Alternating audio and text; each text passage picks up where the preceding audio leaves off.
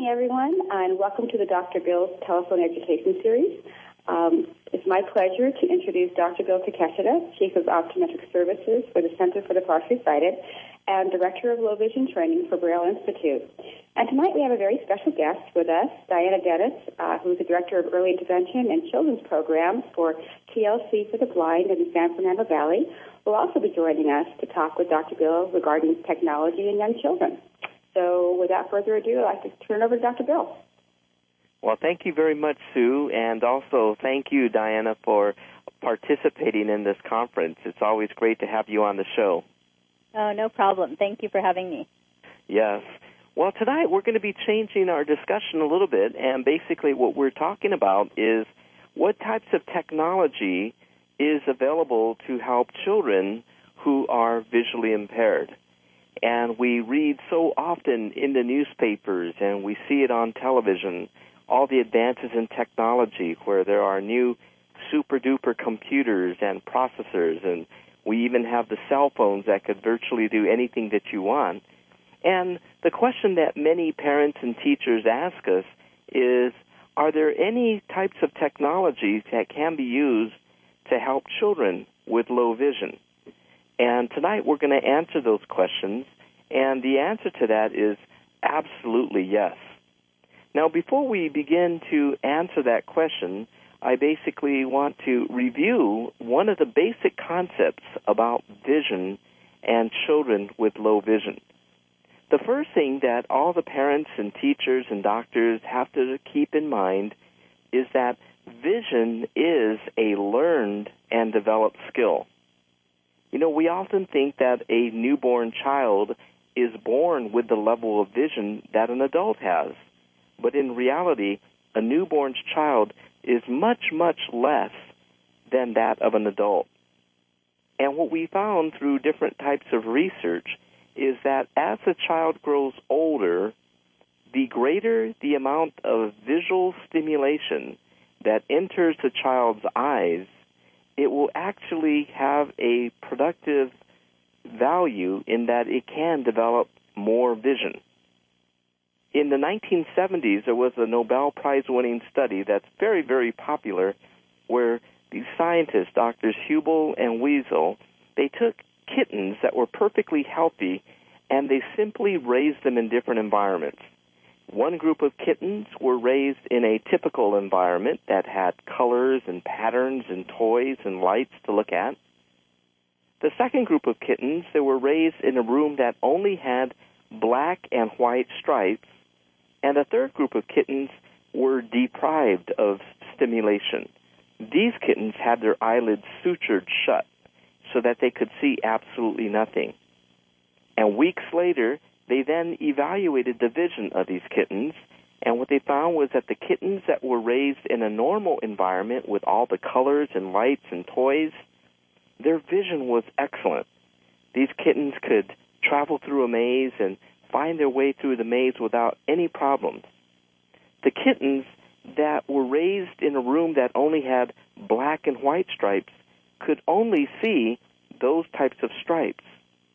When they were put in a maze that had different types of patterns and shapes, those kittens could not travel through the maze.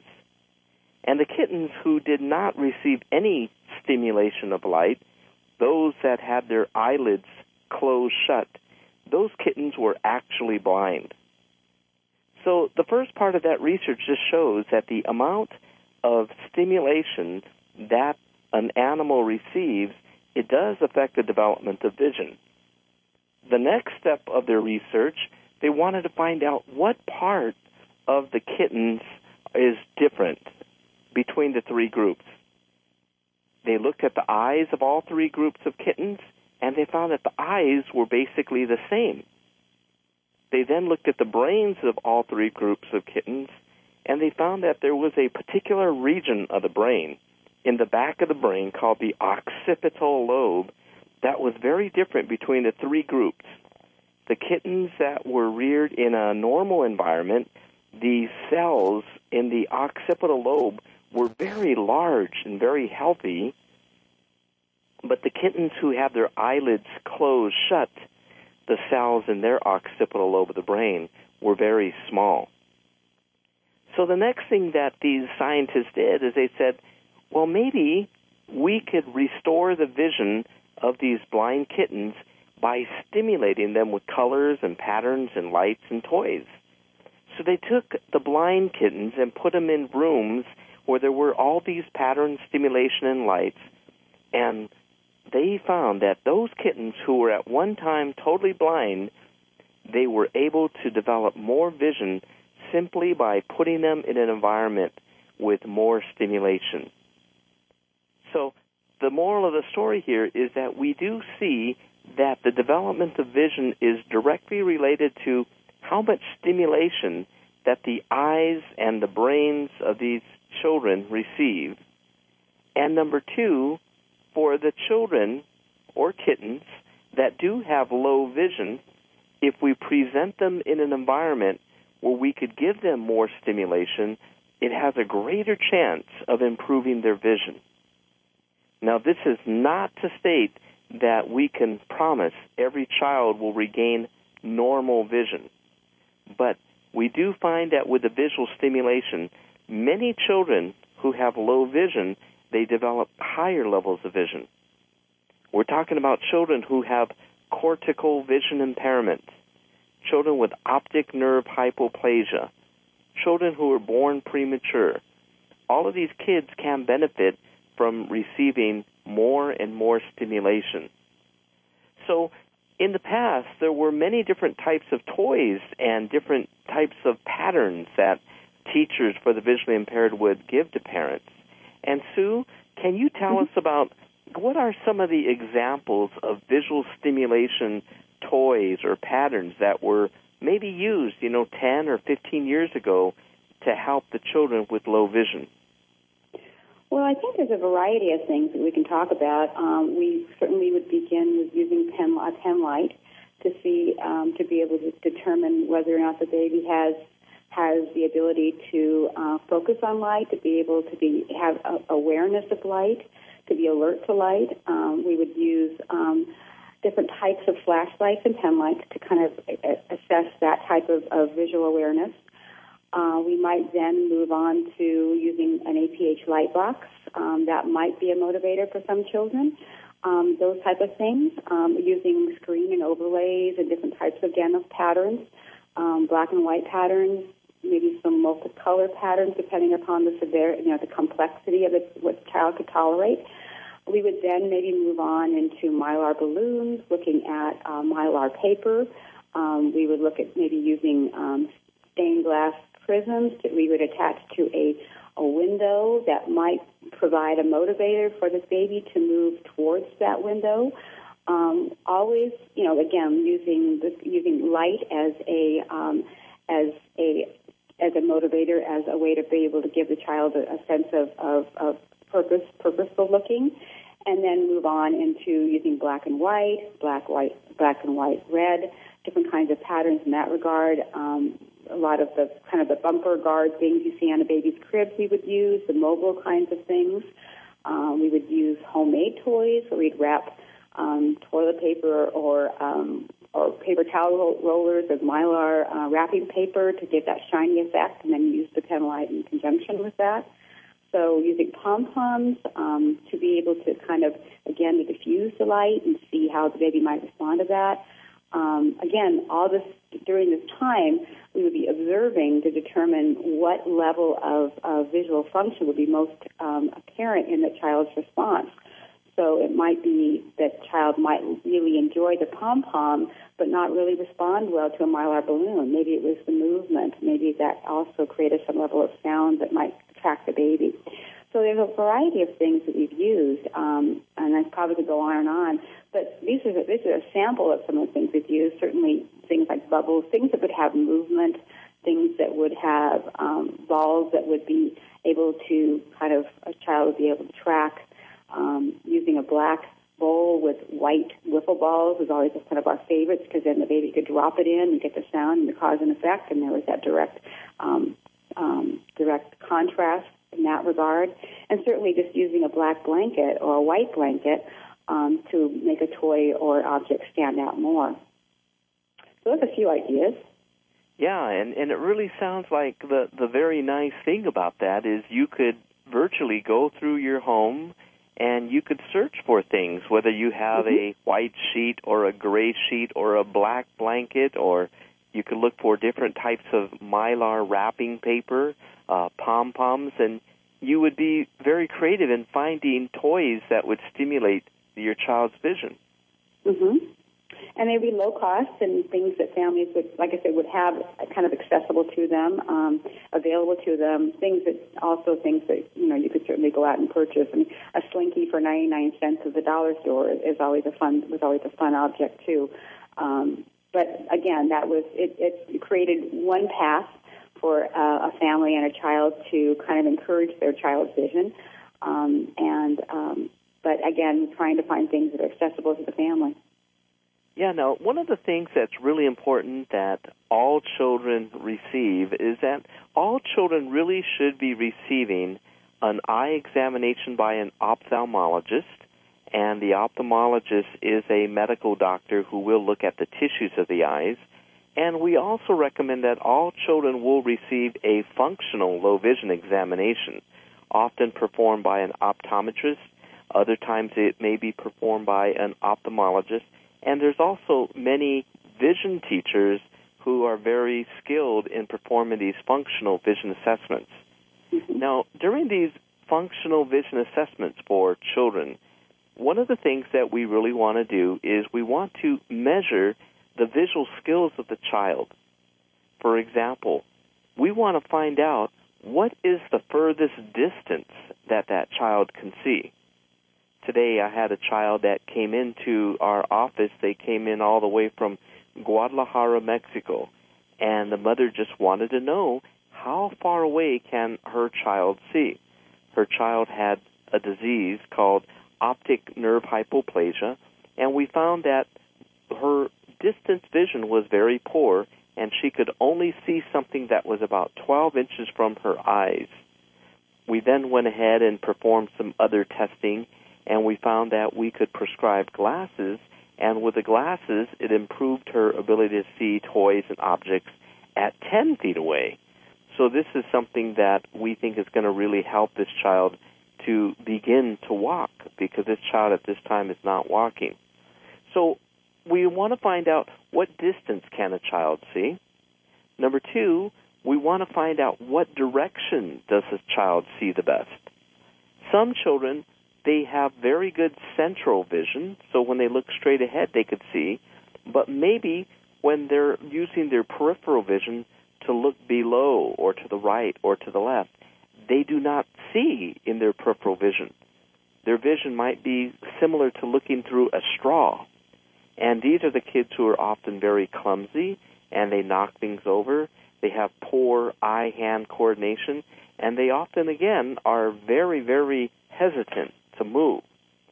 We then want to find out what colors does a child see best. What is the child's color vision? Are there certain colors that the child could see better, and are there certain colors that the child has more difficulties? We next want to find out, does a child respond better to objects that are moving or objects that are stationary? It's kind of interesting that there are different areas of the brain. One part of the brain allows us to see something that is stationary, and another part of the brain allows us to see things that are moving.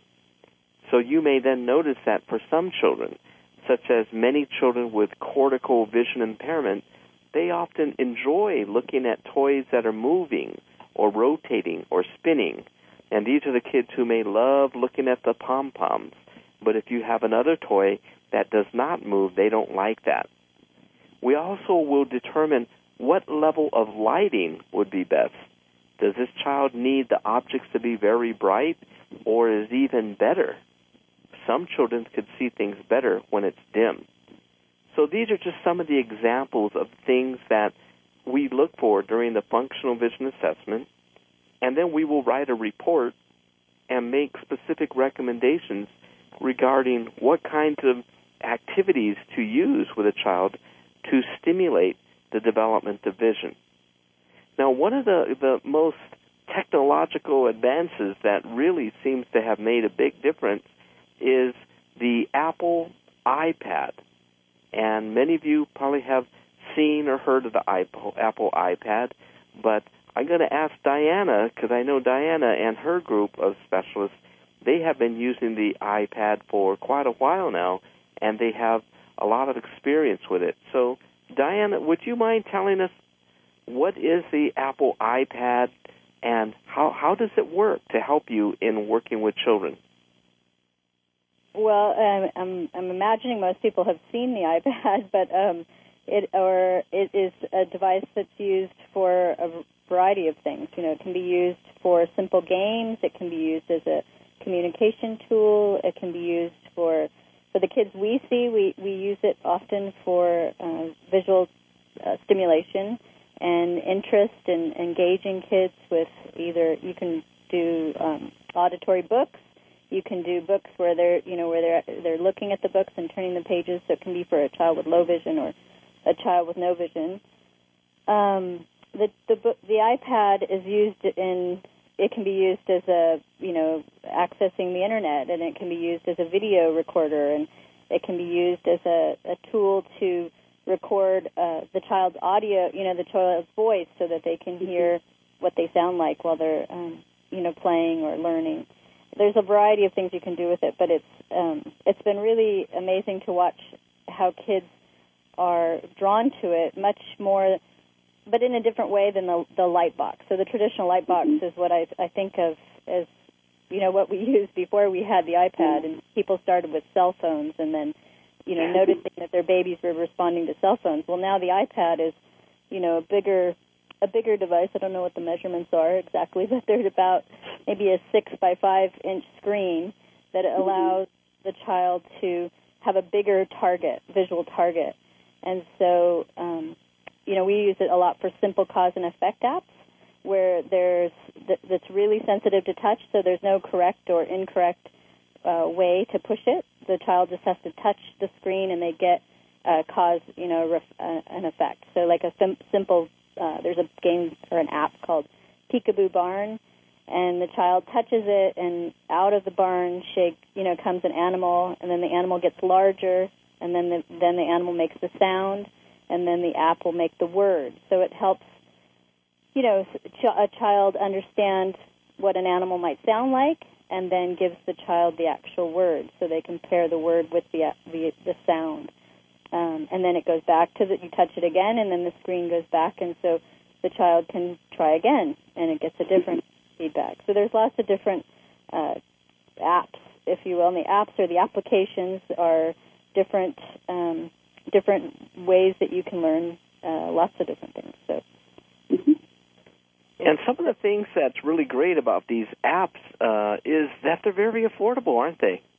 They're very affordable. Many are free. Many are you can just try out, and then you can get the light version. And then when you order the light version, you get an idea: will this work for my child, or is this too hard? And then if you think it's going to work, and you feel like, oh, I can do this. This looks really easy. Then you think maybe I'm going to order it and pay the $1.99, or I think the most I've ever paid for an app is $3.99.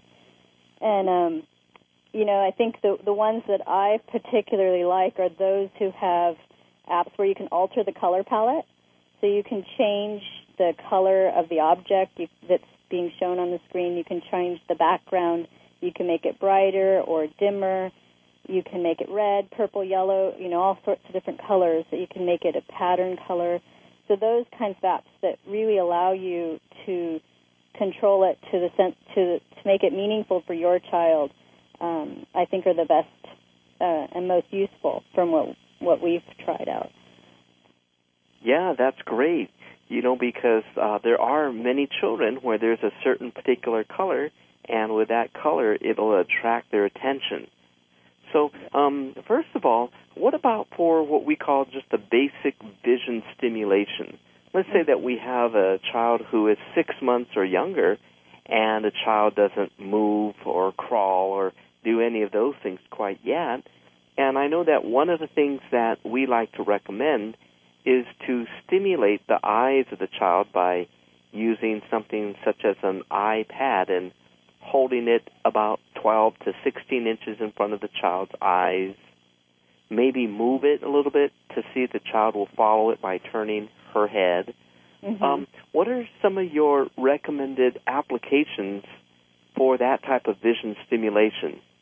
So my favorite one is called infant visual stimulation, and it's just a black and white and red pattern with nice soothing music. I don't know if you heard that, but it's very nice music in the background.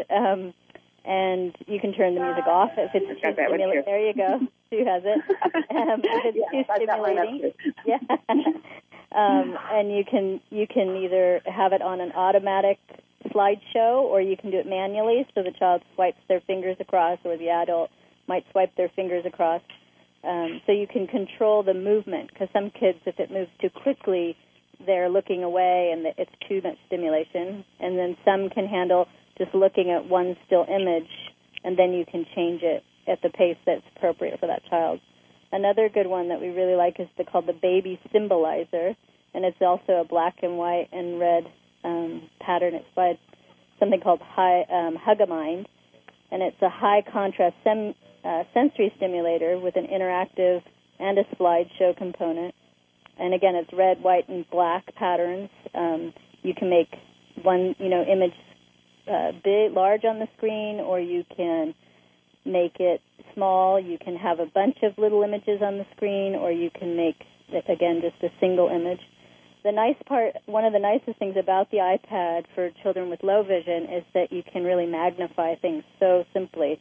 So you can magnify text really easily, and just with the touch of your fingers, you can really make it bigger or smaller depending on what the child's needs are. Another really great one is called Tap and See Little Bears See, that was designed specifically for children with CBI, and that's a really good one too. That's got just nice colored images that you can also control the settings. So maybe you would start out, because with most children during the first month of their life, they primarily do only see black and white patterns. And as they get older, you could then progress to these other applications you have that have more of the color. Is that how you generally will do that? Yes, definitely. Those two are the two I use the most for any child pretty much under 9 months, or the Baby Symbolizer and the infant stimulation one. And can you just share with the audience, for some of those who do not have the iPad, how would you magnify some of the images to make it bigger with using your fingers on the screen? The iPad's very sensitive to touch, so you basically, it's usually just either a swipe of a finger, or you take your fingers all together, you put your thumb and all 4 fingers together, and you just kind of touch the image, and the image enlarges. There's also different settings that you can control. So you can go into your setting and you can control it so it can be just a tap, so it doesn't have to be, it doesn't have the multitasking gestures that they all come preset with. You can turn off the settings so that you can create it so it's just a tap, and it won't activate anything else, and so you can just do it with a tap. Great. That's great. Now, what about in situations as a child gets a bit older and is responding to these images, and the child is now trying to learn about the cause and effect? How do you use the iPad for cause and effect, or do you use a different application, Diane? I use a variety of them. There's so many to choose from, but the kinds that I like are really simple visually. There's one called just Bubbles, and it's just bubbles on the screen. You touch it, and you can create as many bubbles as you want, and they're just popping them. So they're just touching. They're visually following the bubble on a darkened screen, and then the bubble is like a light blue or a purple, and it has that nice contrast. And so you can do many bubbles, or they have to move their finger around, isolate their finger, or they can just touch it with a couple of fingers and pop the bubbles. There's also a really nice one, just fireworks. It's just a bunch of fireworks, and you just touch the screen, and you create a nice visual image of fireworks. There's also just a pocket. It's called it's basically like a dry erase board, and it's called Pocket IRD, I think is what it is. And it has a nice audio output. So if the child it looks like a dry erase board, a white dry erase board, and on the bottom it has red, black, blue, green dry erases that you can choose from, and then the child just takes their finger and they can do a drawing with their finger. But the part that I like the best is that when you draw with it, you can hear the audio, you can hear what you're making. So depending on what the child's vision and auditory sense is, it gives them, lots of information so they can kind of see and track what they're doing.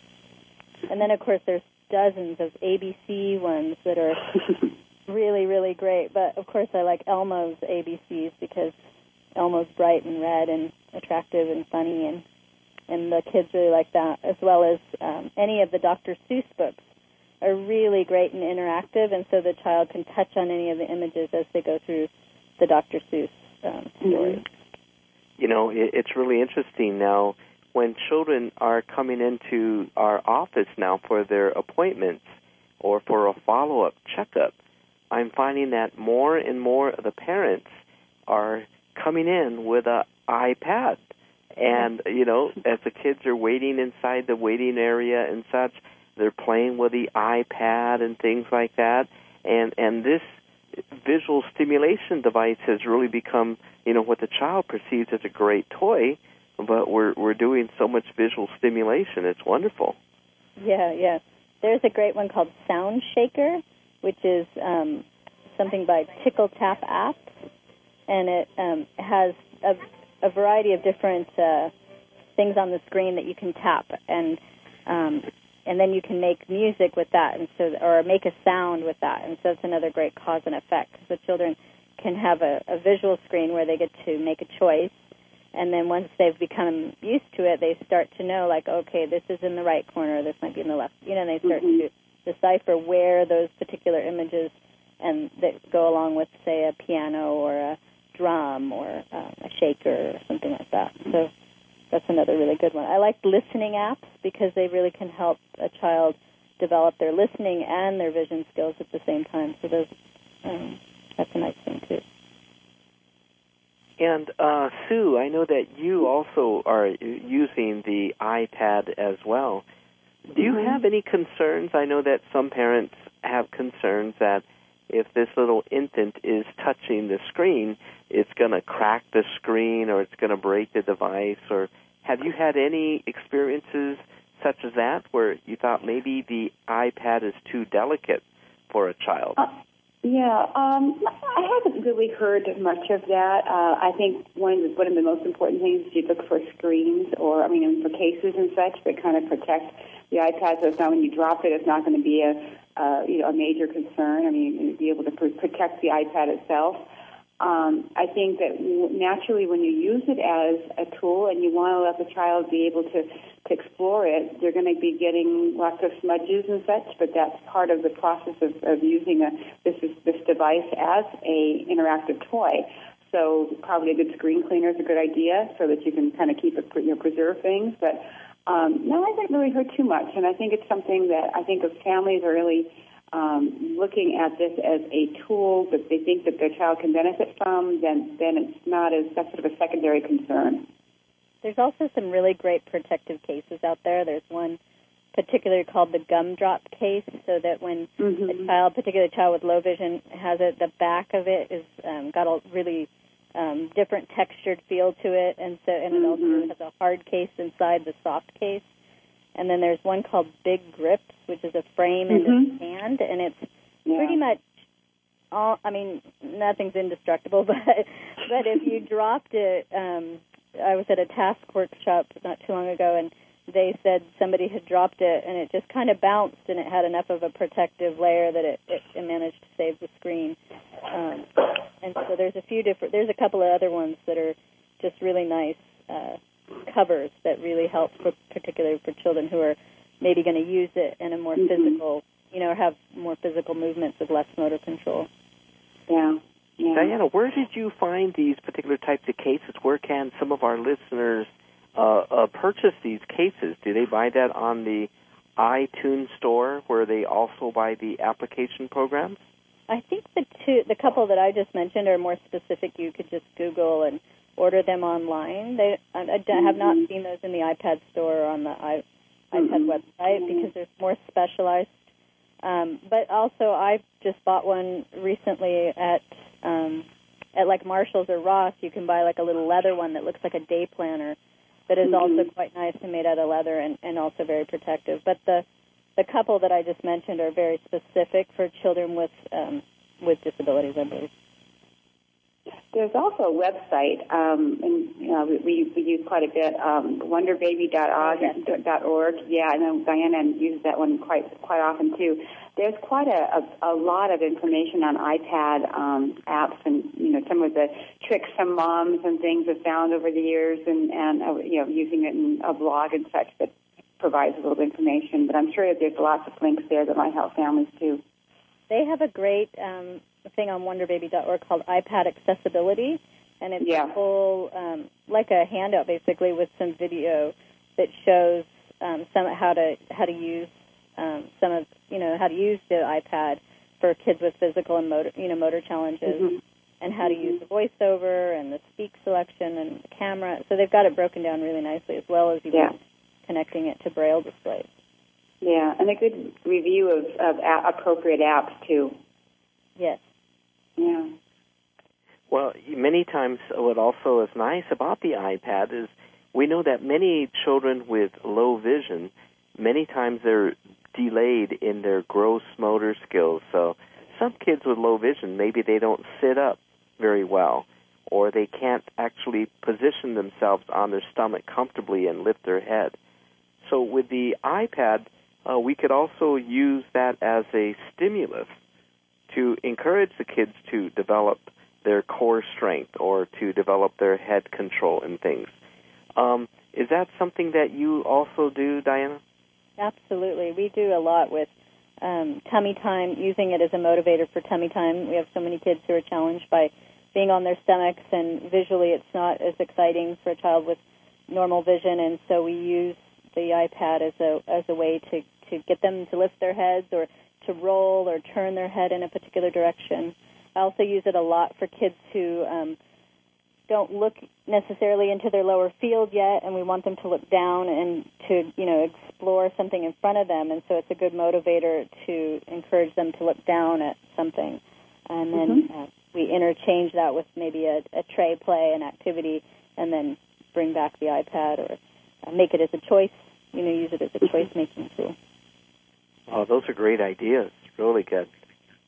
I know that some of the other things that other teachers have recommended and told us how they use, many times that they are just using mini DVD players, and they'll get different types of videos, and they'll move the DVD player in different areas so that the child will look and focus. Are there some other types of common technology that you like to use to stimulate vision? There's a variety of different things, but particularly using light boxes are super helpful, or anything with bright reflective properties. Sue was talking about all those great things in the beginning, and we do a lot with Mylar paper or things that are shiny, or there's these wonderful mirrors that I ordered recently that have a mirror on the front side but a black and white pattern on the back, and so we alternate that. It's probably been my most favorite tool lately. It's just back to the mirror and the black and white pattern, but it's paired together, so it makes a nice peekaboo game where you can do the mirror and then you flip it back over to the black and white, and then you do the mirror, and so it's a great motivator for the children who are working on head control. Yeah. And that's still available through Wimmer Ferguson. Is that where you get it? I got it through Playworks, actually. Playworks. Okay, naturally. Okay, good. Playworks, and which is a great place, a great resource for those type of toys. And good. Is that the website for Playworks, playworks.com? Does anybody know? Yeah, it's www.playworks.org. Great. And I know that one of the things that we have told a lot of parents, many parents are sometimes a little bit saddened. They say, we can't afford to spend money on an iPad right now. Is there anything that we could do with our notebook computer? And I have instructed them and increased the brightness of the notebook computer screen, and I simply automatically turn on the different screensavers. And as the different screensavers are floating across the screen and things, a lot of kids like that. Have you had any other types of recommendations that relate to computers and notebook computers? Well, just videos in general. I have a few families who really, their babies are very stimulated by, Disney movies, which, for our young kids, I'm not always thinking on that line, but I have a mom who recently found that her baby really liked some of the Disney videos. So she does what you described with her laptop, and she just places it on the floor, and it, gives her baby an opportunity to turn her head, to look and listen to the music, or how much she's taking in visually, we're not exactly sure, but she's certainly motivated and happy and content to look and listen, and she's not sleeping. She's very engaged, and you turn it off or you turn it to a different song.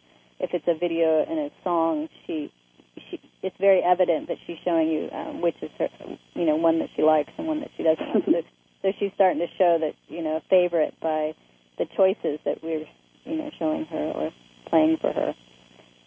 Yeah, it's really great that you could be so creative with things that you have. And even with your notebook computers and the screensavers, a child could touch the space bar, which is, the largest key on the keyboard, and they could change the screensavers and do other types of things like that as well. Sue, what are some of the other types of technology that you have run across in addition to the iPad and all of these different applications in the computer? Has there been anything new recently that you have explored?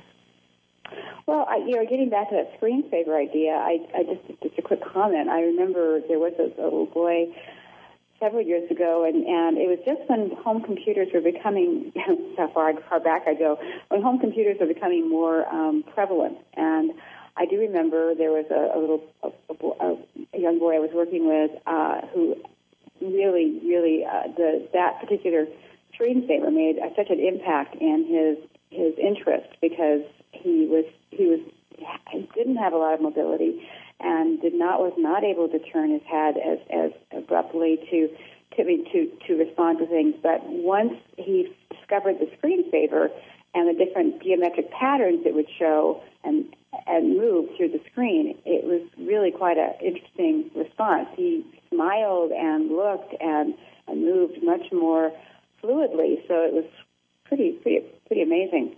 But I think right now the iPad is certainly the phenomena. That's certainly the area where people are very much interested in looking at technology.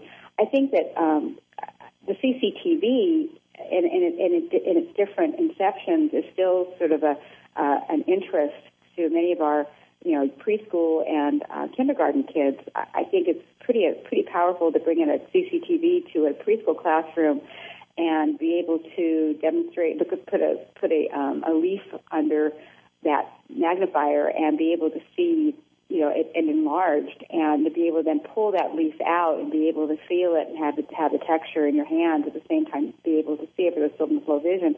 And then it becomes such a great tool for an inclusive preschool when you have other children who are able to see all of the magnification and the other implements in that. So, I think, again, it's combining new technology with what we know and then what is hands-on that creates this tremendous toolbox that we can offer that we couldn't offer maybe 10 years ago to children. So I think that's what I think is the kind of the gift we have now in terms of technology. Yes, I think that CCTV, which stands for closed circuit television, and they're also called video magnifiers. I think video magnifiers, or CCTVs, are fantastic types of pieces of technology to help children, especially children who are about 3 and older. I sort of think of it that during the first 3 years of life, we use things such as the iPad and the light box and the computer screens just a way to stimulate those areas of the brain. And as children get older and if their vision starts to develop to a higher level, the CCTV is a great way to stimulate their vision. Now, the reason that a CCTV is so great is that a CCTV is really nothing more than just, if you could imagine, a large computer screen, usually like a 22 or a 24-inch flat computer screen, and underneath there is a camera. So a child could put his or her hands underneath the camera, and they'll see it on the screen. Or you could get a little pocketbook, and with these different types of cardboard Barney books or anything like that, they could put that underneath there, and the child will then be able to see it on the screen.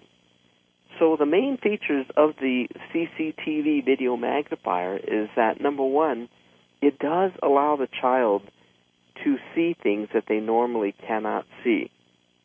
And the way that the CCTV enables that is through increasing the magnification. The CCTV could magnify something as much as 95 times. Now, if we think about a magnifier, such as a hand magnifier you see at the drugstore, that may magnify 3 or 4 times, whereas the CCTV could magnify things 95 times. So things could be made so much bigger that the child is able to see it much easier. The second thing that the CCTV video magnifier could do is it will increase the brightness and the contrast. So if you do have a book, maybe it's an old book and it's a faded book, you could literally put that faded book underneath the CCTV, and when the child looks through it on the screen, it's going to look as though it's a brand new book. You could increase the contrast so it's black ink on a white paper, and it won't look as though it's gray ink on gray paper. A third thing that the CCTV can also do is that it will also allow you to change the colors of the background and the text. So let's say, for example, you have a child who's a 4-year-old that's just becoming interested in books and letters and numbers, and we know that this child is just really loves to look at pink or red. Well, we could change the controls on the CCTV so that all the letters on the page are going to be pink or red. And then we could then make the background a different color.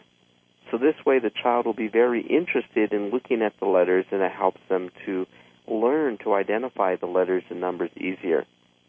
And just this past month, there has been recent developments with CCTVs where there are now CCTVs that you could adjust the camera and you could focus it on something across the room, such as a chalkboard, and then you could focus the camera on a book on your desk, and you could focus the camera to focus on your face so you could see yourself like a mirror. And if you do use it to focus on a book, for example, you could also then press a button and it will even read that page out loud for you. So one of the more popular types of video magnifiers that could do all of these things is a great one for children to use when they're going to preschool or kindergarten. It is called the Enhanced Vision Acrobat Da Vinci. The Acrobat Da Vinci. Another competitor has another one that's also very nice, and that's called the Freedom Scientific Onyx, O-N-Y-X. Now, one of the really nice things about these types of video magnifiers is that the monitor that the child is looking at, it sits right on the table, so the child doesn't have to look way up into the sky to try to see the screen, because the monitor can be positioned very low on the table. It makes it really easy so that kids could color. They could get a coloring book and start to color with crayons and see it on the screen. They could look at books. They could build things. I have kids who build Legos and all sorts of other types of fun toys that way. And they could also use it just for learning. We had one boy, and when we showed it to him, he said, "This is great." And the dad says, "I think it's great too." And the boy said, "Dad, can we go home and can we put some snails underneath here?" He was so interested in seeing a snail, and he wanted to put the snail under there to look at it. So these types of desktop video magnifiers are really some of the most important tools that a child who is partially sighted could use to begin to learn to read and write. One of the things that we also find is that many times these video magnifiers, they're available at the schools. And so some of the schools may have the video magnifiers available for the child. But in cases if a school does not, what are some of your recommendations in a situation like that, Diana, if maybe that parents, they take their child to kindergarten and there is no video magnifier to help the child to see?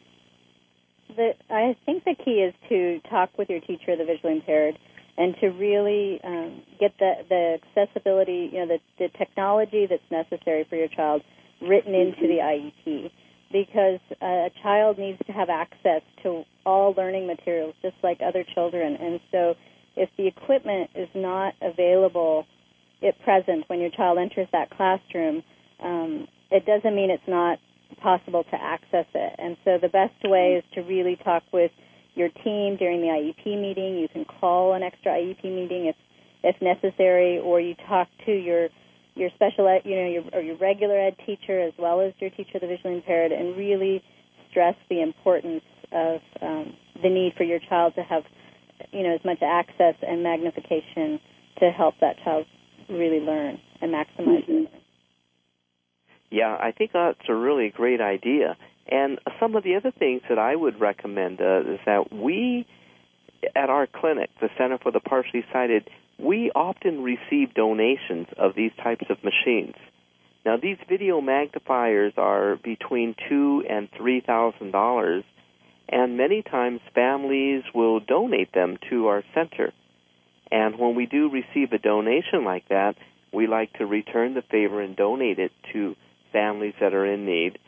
So one thing that if you are a parent or a teacher or a friend of someone who may benefit from any of this type of technology, whether it's an iPad or a video magnifier, I recommend that you would contact some of the low vision centers that are in your area, or you could find any of the low vision doctors in your area and let them know the situation that you would like to have one. You may also simply contact the manufacturers of these video magnifiers.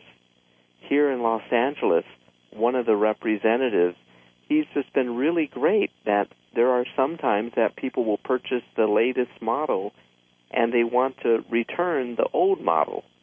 And the old model really isn't that old. It might be 2 years old, and he has been kind enough to donate that to a lot of our families that have young children.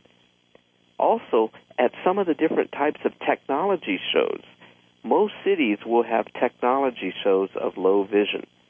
The American Council of the Blind, the National Federation of the Blind, many of these organizations have these conferences, and at these conferences, many times they will raffle off this kind of equipment.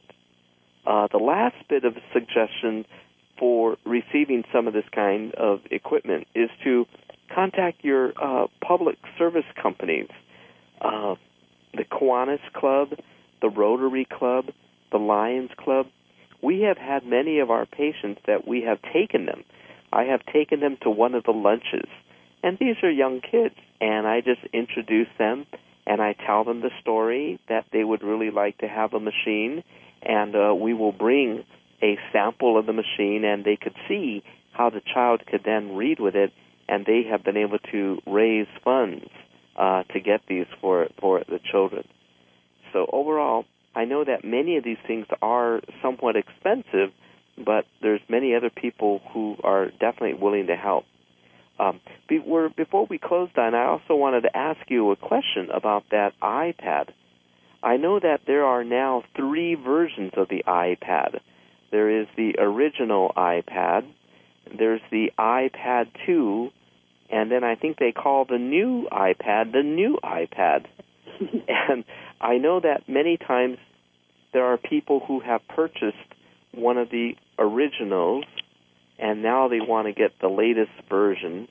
Do you feel that for the purposes of vision stimulation, that a family may consider purchasing one of the older models? Maybe they could get it used for $50 or $100. Do you recommend that, or do you find that most of these applications need the latest, newest iPad?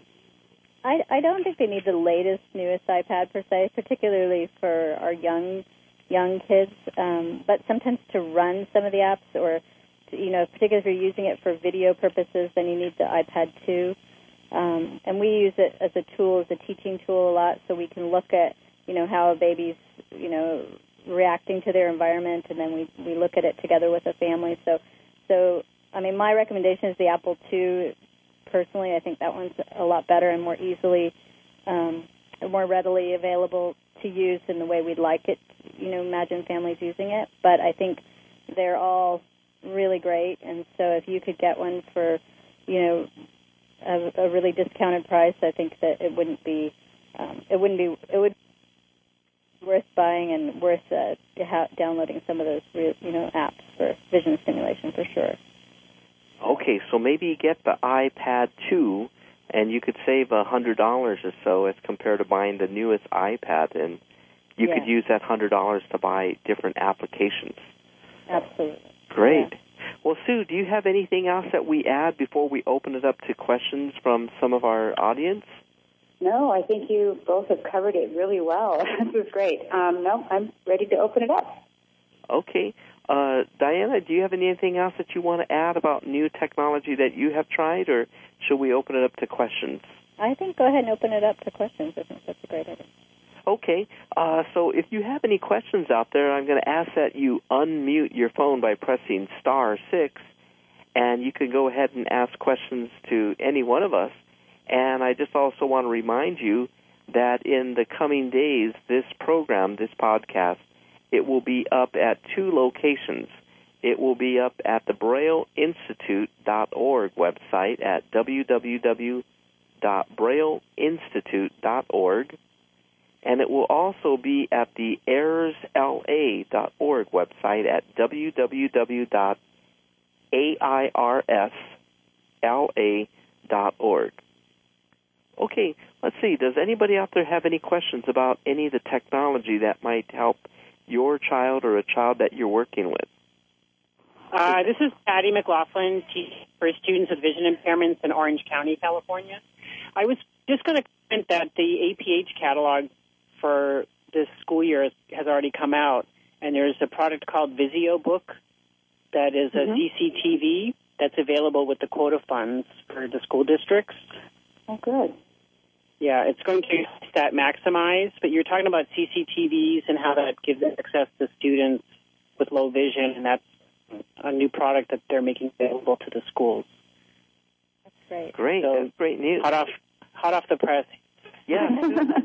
That's really good news. I don't have any questions. You've really covered a lot of information, so thank you. Yeah, Thank you, Sue, would you mind just letting our audience know what is APH and what are the quota funds and how these quota funds could be beneficial for the family? Sure. APH is American Printing House for the Blind. It's been around since about 1849. It was the original kind of clearinghouse and distributor of products for the blind in the U.S. and blind and vision impaired. And it is quota funds are available through school districts by registering school districts and through private agencies by registering students who are eligible based on the criteria that the APH program offers. It basically is legal blindness, and if you go to the APH website, there's more information about registering students. But it does provide a certain amount of quota funding for each student. I think I'm not going to actually quote how much per student. You might know that, Patty, more than I do. But there is a percent amount available to each student, and that is and that particular quota fund can go towards purchase of materials through the APH catalog. Again, that is online, and the website is www.aph.org. If you have a student that you're working with who is legally blind, then you can certainly, go ahead and pursue eligibility for that child.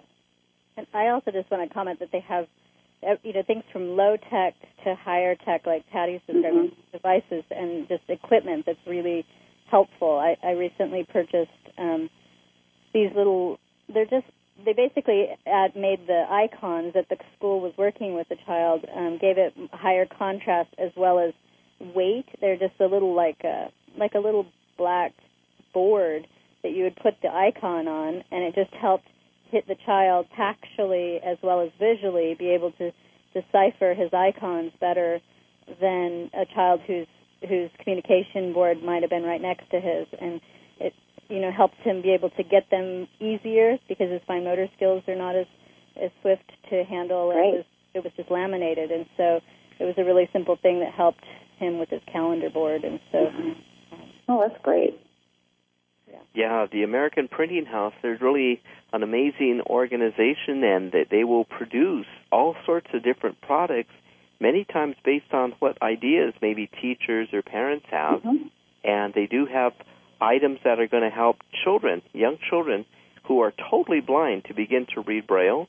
And they also do have products such as the CCTVs that you can then use quota funds perhaps to obtain that. And that really is great because sometimes without the assistance of these quota funds, there just isn't enough money in the school district to buy that machine. But using the quota funds, that could be something that could be very helpful. So, well, I want to thank Diana Dennis for your time and your expertise here this evening. As always, you're such a big wealth of knowledge. And Sue, also want to thank you for all the input that you have. And we invite all of you to join us next month when we, again, continue bring you more information on developing the vision for young children. And last but not least, I'd like to thank Mr. Joe Yerka from Airs LA for recording this podcast. And, again, it will be up shortly on the Braille Institute webpage at www.brailleinstitute.org. and also at www.airsla.org. Okay, thank you very much, and we'll see you next month. Good night, everybody.